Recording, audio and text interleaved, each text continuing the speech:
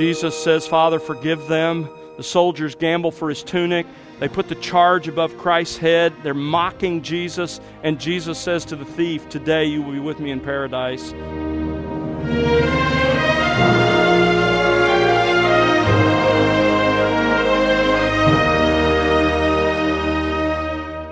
Welcome to The Word Unleashed with Tom Pennington. Tom is pastor-teacher at Countryside Bible Church in Southlake, Texas. Hello again, I'm Bill Wright, and today Tom concludes his current series in the New Testament, titled A Survey of the Life of Christ. Here in this study, we arrive at the final week of Jesus' earthly life, a week filled with memorable events and several important teachings. Scripture records how Jesus was nailed to a Roman cross for the sins of all who would ever believe in him. A historic event documented in all four Gospels to prove that Jesus really did die and was buried that day in a tomb. But the story didn't end there. Thankfully, the Gospels record that 3 days later, Jesus was resurrected from the dead. No survey of the life of Christ would be complete without the joy of this glorious thought, the forgiveness of sins, so that you, believer, no longer have to bear them. Let's join Tom as he opens God's Word here on The Word Unleashed. There's a portion of a secret meeting of the Sanhedrin recorded here in John 11. I wish I had time to take you through it. Undoubtedly eyewitness testimony from Jesus' two followers that came from the Sanhedrin, Joseph of Arimathea and Nicodemus. But they also demanded, notice verse 57, that anyone who knew of Jesus' whereabouts turn him over to the authorities, had to report him. And in light of this, the people wondered if Jesus would come to the feast of Passover. Verse 55, the Passover of the Jews was near. Many went up to Jerusalem out of the country before the Passover to purify themselves. They were seeking for Jesus, and they were saying to one another as they stood in the temple, "What do you think? Is he coming?" They're after him. They're going to kill him. Will he come? Now, at this point, no one knew where Jesus was, but he had still become the chief topic of conversation. And when the time came for Passover, Jesus made his final journey to Jerusalem for Passover number 4, according to John chapter 12, verse 1. But he took a most unlikely route, but he does so for good reason. Now, look at this map. You see in the green area the city of Jerusalem, or maybe you'll be able to see it there. It's down in the southern area of Judea. Jesus is in Ephraim, just a few miles north of Jerusalem. Passover comes. He's going to go to Passover. So you tell me, if you Google map the closest path to Jerusalem, what do? You head directly south. This is easy. Not Jesus. What Jesus and his disciples do is when it's time for Passover, they head north through Samaria all the way up to Galilee, the southern end of the Sea of Galilee, and there they join other Galilean pilgrims who are headed south to the Passover. A large group. And along the way, you can read about it. It's fascinating to read. Along the way, Jesus makes himself highly visible as this huge group of pilgrims comes down the Jordan Rift, down the Jordan Valley toward Jerusalem. He's teaching, working miracles, and picking fights with the leaders. They traveled across the Jordan, and I mean that obviously in the best possible way. In other words, he's confronting their sin. They traveled across the Jordan into Perea, down the Jordan Rift Valley through Jericho, and then on to Jerusalem. But here's what happens. Jesus and his disciples stopped in Bethany. They stopped in Bethany apparently late Friday afternoon before the Passion Week. How do we know that? Well, John 12:1 says it was 6 days before the Passover. Now, if you use the Galilean method, Passover would begin at sunrise on Thursday. That allows for a Friday afternoon arrival in Bethany. So Jesus and the disciples, traveling with this huge group, they stopped 2 miles over the Mount of Olives in Bethany. The rest of the Galilean pilgrims that have traveled with them hurried on to Jerusalem. Bethany was not a large place, not a lot of places to stay there. They hurry on to Jerusalem on that Friday afternoon in order to get to their city and to their lodging before Sabbath began at sunset on Friday. And as the crowds arrived in Jerusalem late that Friday afternoon, before sunset, they brought two important news items. Number one, Jesus is definitely coming. He was with us the entire way down the Jordan Rift Valley. And he stopped just over the Mount of Olives in Bethany, 2 miles away. But remember, they got there just before sunset on Friday when Sabbath began. So because of the Sabbath travel restrictions, nobody in Jerusalem could travel over the hill to Bethany during the Sabbath, and nobody in Bethany could travel to Jerusalem on the Sabbath. So, that made it likely that Jesus would enter the city of Jerusalem from Bethany where he was staying when? On Sunday morning. On Sunday morning. Which built up a huge anticipation among the people. Now that brings us to the Passion Week and the events of the last week of our Lord. I just want to walk these through with you briefly. On Sunday then, Jesus comes from Bethany down the Mount of Olives riding a donkey. You're familiar with the story in what we call the triumphal entry. What was the purpose of the triumphal entry? Listen, it was not, as classic dispensationalism teaches, to offer himself as king, and if they accepted him, to immediately set up his kingdom. Why do we know that? Because he came to die. That was the reason he came. And on his way to Jerusalem, down with the Galilean pilgrims, he had taught the parable of the pounds. And the lesson behind that parable was to correct the idea that the kingdom of God would appear immediately. So that wasn't the purpose. So what was the purpose of the triumphal entry? There were two of them. One, to make an unequivocal claim to be Israel's Messiah. He knew Zechariah 9:9. Which says, "Rejoice greatly, O daughter of Zion. Shout in triumph, O daughter of Jerusalem. Behold, your king is coming to you. He is just and endowed with salvation, humble and mounted on a donkey, even on a colt, the foal of a donkey." Jesus arranged everything to make the claim that he was fulfilling that prophecy and to claim to be the fulfillment of the Passover. You remember that we're told that the multitudes quoted Psalm 118. Psalm 118 was part of the Hallel Psalms, and Psalm 118 was sung after the Passover meal in celebration of the Passover. As they cited that passage, they were affirming what Jesus himself was claiming, and that is that he was the perfect fulfillment of all of those things. Of course, many were at the triumphal entry simply out of curiosity. The anticipation had been built up. Is he coming? They're saying they're going to arrest him. What's going to happen when Jesus shows up in Jerusalem?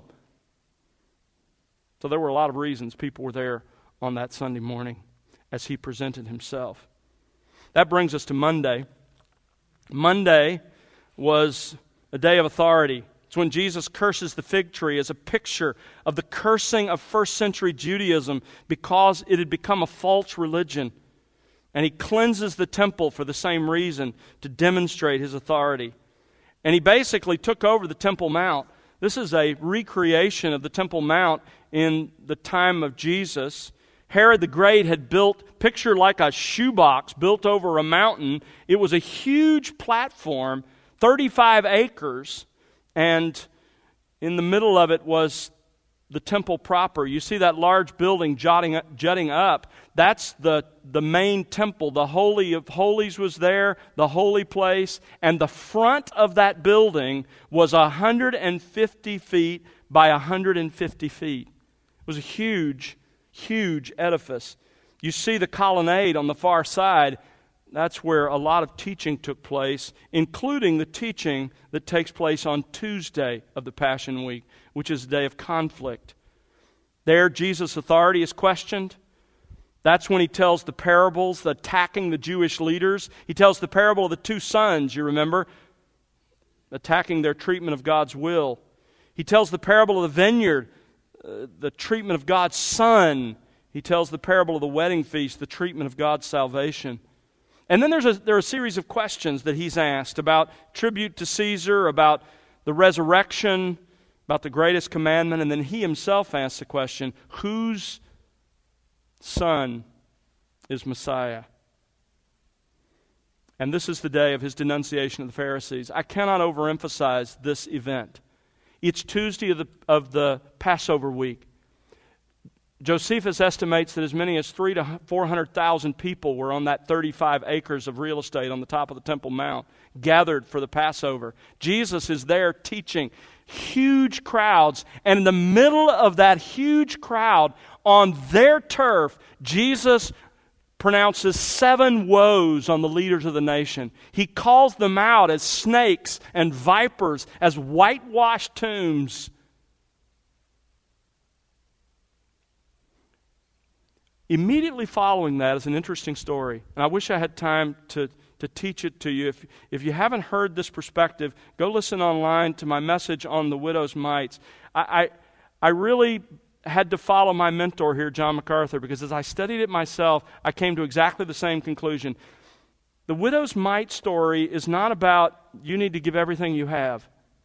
Jesus had just said in his woes against the Pharisees, he has just said they devour widows' houses. They take everything from these poor, destitute widows when they ought to be caring for them. And the widow's mite story is an illustration of that. Jesus sits there and watches this woman put in everything she has to live on. She has nothing. The system, the false religious system of first century Judaism, just like the health, wealth, and prosperity preachers of today, steal from the disadvantaged, steal from those who have nothing.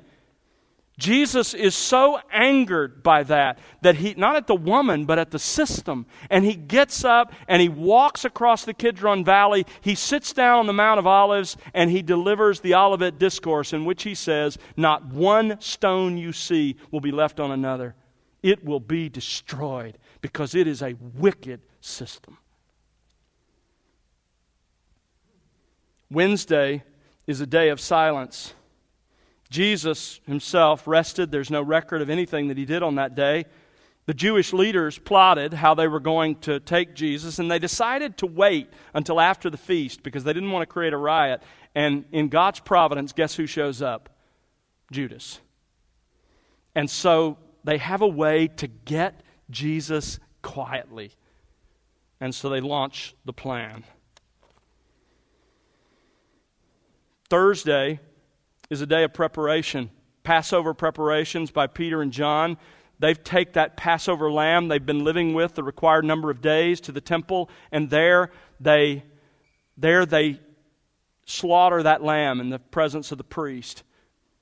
The priest splatters its blood across the altar, and they take the carcass of that lamb and they take it back to where the Passover celebration will be celebrated in the upper room, and they roast it and prepare it for the Passover meal. And the Passover celebration takes place.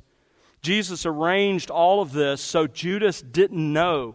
Judas didn't know where they were meeting. Why? Because Jesus didn't want Judas arriving early. He wanted that time with his disciples. He's looking out for his own. He's loving his own into the end. And so Judas couldn't know because Jesus wanted to celebrate the Passover with the 11. And he does. Judas leaves, as you know, at some point during the Passover celebration. Once they're finished, they go to Gethsemane. Jesus prays the high priestly prayer. He talks about the true vine. And then in Gethsemane, he predicts for the second time Peter's denial, prays in agony, and the disciples can't pray with him. Now that brings us to Friday, the day of crucifixion. Somewhere around 12 a.m., Jesus is betrayed by Judas and forsaken by the 11. Around 1 a.m., and these are approximate times based on what we can piece together. Around 1 a.m., the first Jewish trial takes place. There were 3 Jewish trials. The first one is a kind of hearing of sorts in front of Annas, the former high priest and the father-in-law to the sitting high priest, Caiaphas. It happened in the court of Annas' home. They apparently shared a courtyard, Annas and his son-in-law Caiaphas, because somewhere shortly thereafter, somewhere around 2 a.m., a second Jewish trial takes place. This is an illegal trial. It's in the house of Caiaphas. They're in the same area, the west upper side of Jerusalem. Jesus is condemned and mocked and struck. What was the charge on which Jesus was convicted? Turn to Mark chapter 14. Mark chapter 14. This is the second Jewish trial, somewhere around 2 a.m. on that Friday morning. Mark 14, and I want you to notice verse 61. The high priest was getting frustrated. Charges were being made. They wouldn't stick. The false witnesses couldn't even agree in their testimony. Jesus, verse 61, kept silent, did not answer. Again, the high priest was questioning him and saying to him, "Are you the Messiah, the Son of the Blessed One? Are you the Son of God?" And Jesus said, "I am. And you will see the Son of Man sitting at the right hand of power and coming with the clouds of heaven." Quote from Daniel's prophecy. Tearing his clothes, the high priest said, "What further need do we have of witnesses? You have heard the blasphemy. How does it seem to you?" And they all condemned him to be deserving of death. Jesus was convicted at the second Jewish trial of blasphemy, claiming to be the Messiah, the Son of God. Now, it would have been illegal to have sentenced Jesus to death at night, and so the Sanhedrin had to wait until light began to dawn before they could formally condemn him. This was a requirement. It was during this time, of course, they began to abuse Jesus. Sometime after dawn, during that time of year in Israel, somewhere between 5 a.m. and 5:30 a.m. in that time frame, the third Jewish trial takes place. This occurs on the Temple Mount in the chamber of hewn stone, as it was called, where the Sanhedrin officially met, and a formal verdict was reached. Jesus was guilty. It was in this time period that Judas is overwhelmed with regret, and he comes and tries to convince them when he learns Jesus has been convicted, tries to convince them to let him go, tries to return the money. They won't take it. And best we can reconstruct, Judas actually enters into the court of the priest and hurls the silver so that it falls into the temple itself. And then he goes out and commits suicide. The 3 Jewish trials are followed by 3 Roman trials. Between 5:30 a.m. and 9 a.m., there's the first Roman trial before Pilate. Now, these trials before Pilate and Herod occur at Herod's palace. You can see here is an ancient diagram, or a diagram rather, of the ancient city of Jerusalem. And you can see where the red arrow points. That's the palace of Herod. It's up on the upper side where you catch the sea breezes. As then as now, the best real estate was always high and always where the best breezes were. And that's where Herod built his palace. This is a reconstruction of the descriptions that are given us of Herod's palace. You can see it's kind of dueling palaces, really, 2 of them with a courtyard between. This was the Praetorium where Pilate and Herod both would have been staying. Just to the east of Herod's palace is an area, the Agora, called the Pavement. The trials of Jesus would have occurred there where the red arrow points, that tiled area was an open market, an Agora, and then they would have brought him just inside the Praetorium, the area where the palaces were. So it would have been back and forth between these. First before Pilate in the Praetorium, second trial before Herod Antipas. And Herod would have been staying in the other end of that dueling palace complex. So it was close, and there Jesus was mocked, treated with contempt. A gorgeous robe was put upon him. The third Roman trial before Pilate occurred shortly thereafter. And Pilate had Jesus scourged, mocked, and beaten, and declares him innocent, and then agrees to crucify him. About 6 a.m., Pilate's handed over to be crucified.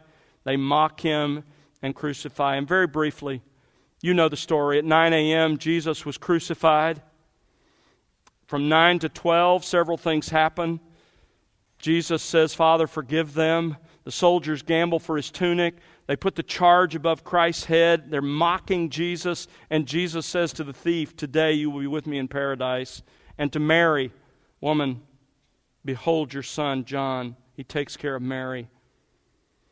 At 12 noon, a supernatural darkness falls. And really from noon to 3, nothing happens during most of those 3 hours. But near 3 p.m., several things happen. He cries out, my God, why have you forsaken me? I'm thirsty. It is finished. And then finally, Father, into your hands I commit my spirit. And Jesus gave up his spirit at 3 p.m. The miracles happen. From 3 to sunset, you remember that Joseph of Arimathea requests Jesus' body for burial. Nicodemus and Joseph prepare it for burial as the women watch. On Saturday, Jesus' body is buried. It's the Sabbath, but the Sanhedrin requested that a guard be stationed. So the soldiers inspect the tomb, put a guard in place, the seal is set, and after sunset, ladies bought additional spices to go on Sunday to anoint the body of Christ. And of course, Sunday is the day of resurrection. Begun with a severe earthquake, perhaps in conjunction with the resurrection. An angel descends, rolls away the stone, and then Jesus appears 5 separate times on that day to different groups to affirm all that he accomplished. I want to close by having you turn to 1 Corinthians chapter 15. 1 Corinthians 15, because it's here that Jesus'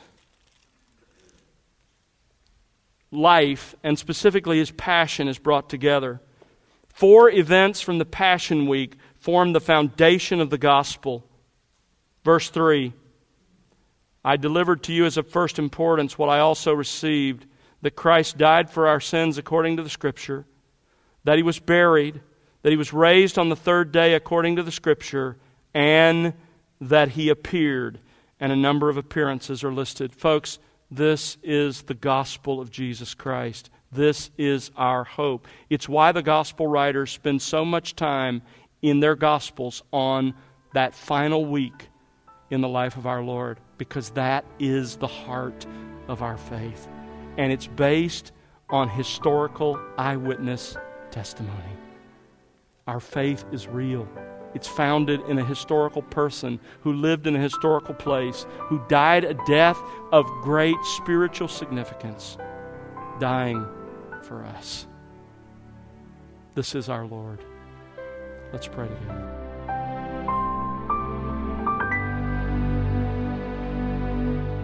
That's Tom Pennington here on The Word Unleashed with part 4 of his series, A Survey of the Life of Christ. Tom will begin a new series on our next program, and we hope you'll join us then. But Tom, as we close our time together today, tell us again why having 4 gospel records in the Bible is so important for a survey of the life of Christ.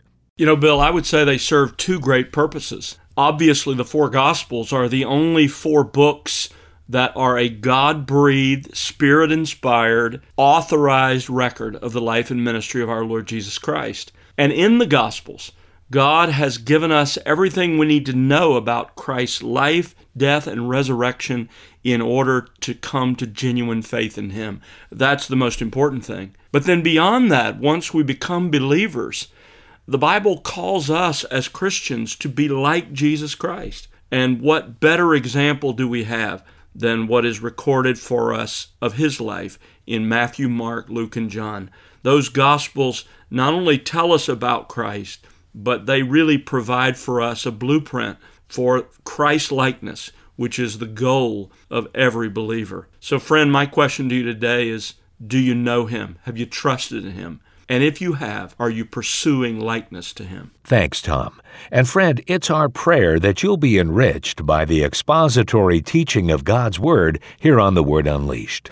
We'd love to hear your story and how God is enriching you in your walk with Christ through this ministry. Write to us, won't you? Our address is listeners@thewordunleashed.org. Again, that's listeners@thewordunleashed.org. Or you can call us at 1-877-577-1037. Word. And remember to connect with us on social at The Word Unleashed. We also invite you to visit thewordunleashed.org, where you'll find other resources, including additional series from The Word Unleashed. Again, that's thewordunleashed.org. The Word Unleashed is made possible because of the prayers and financial gifts of individuals just like you. Please consider partnering with us. You can find out how to do so by visiting thewordunleashed.org. That's thewordunleashed.org. And now for Tom Pennington and the entire team, I'm Bill Wright. Thanks for listening to The Word Unleashed, exalting God's glory, explaining God's truth.